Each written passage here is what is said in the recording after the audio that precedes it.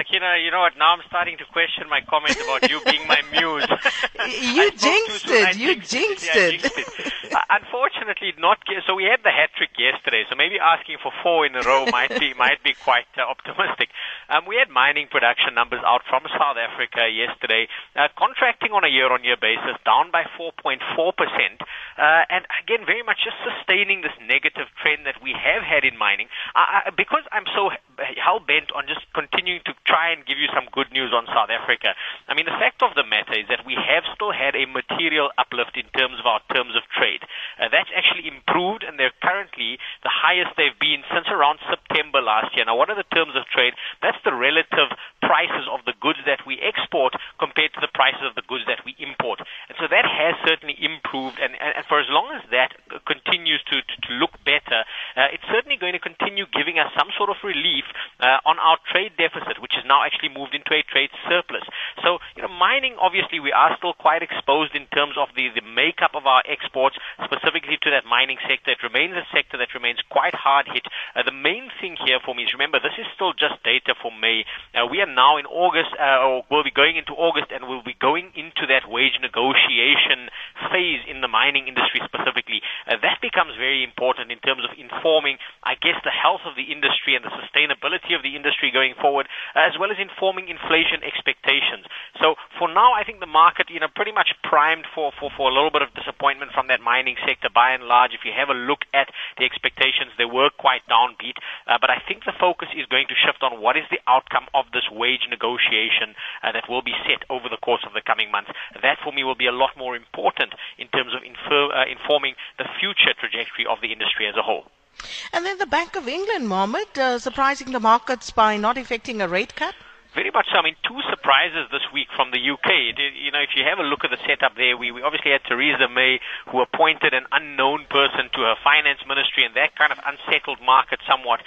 And then yesterday, Mark Carney from the BOE coming out, not cutting rates as the market actually expected. I mean, we discussed this. I think that was pretty much priced into the market, but also not delivering on any additional stimulus. And so what happened is, subsequent to that announcement, we've actually seen the pound rally quite considerably. It's now around 135 to the US dollar. I get the sense they're trying to keep their MO dry. If you actually have a look at the comment that they put out on the BOE website, because there wasn't a press conference after this particular meeting, they actually indicated that if they detect that the economy requires it, that they still leave the door open for stimulus at their August meeting.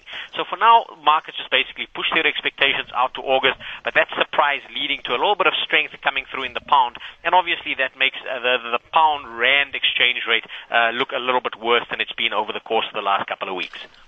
And then just finally, Mohammed, the Chinese GDP, as we heard there, beating the market expectation. Yeah, this I guess, is already being supportive of risk appetite in Asia, as you mentioned in your intro. So we had Chinese GDP coming out at 6.7%. Remember, this is for the second quarter. The market had expected it to slow marginally to 6.6%, so beating market expectations there. The important thing, though, is if we have a look at retail sales there, still in the double digits, above 10% up on a year-on-year basis, and industrial production also improving, up 6% on a year-on-year basis. Now, I know a lot of people are still quite skeptical around the quality of Chinese data and the ability to trust that Chinese data, but the fact of the matter is that they've got a GDP target of between 6 to 6.5%. And given the amount of stimulus that the Chinese have put into the system, it looks as though they're going to try and defend that GDP target quite significantly. So for now, they've been allowing their currency to weaken a little bit. Remember, it has strengthened over the course of the last several years. They're now allowing it to weaken a little bit, and that's giving them some support in the context of global demand that continues to remain relatively downbeat. So for now, certainly supportive of risk appetite, and that should spill over into basically our Friday trading session. Maybe help us end the week still on a positive note. Well, Mohammed, it's been a great positive week by and large, and that's where we're going to leave it. Thank you so much, and have a fantastic weekend. Thanks, same to you. And that was Mohammed, Head of Research at Nedbank CIB.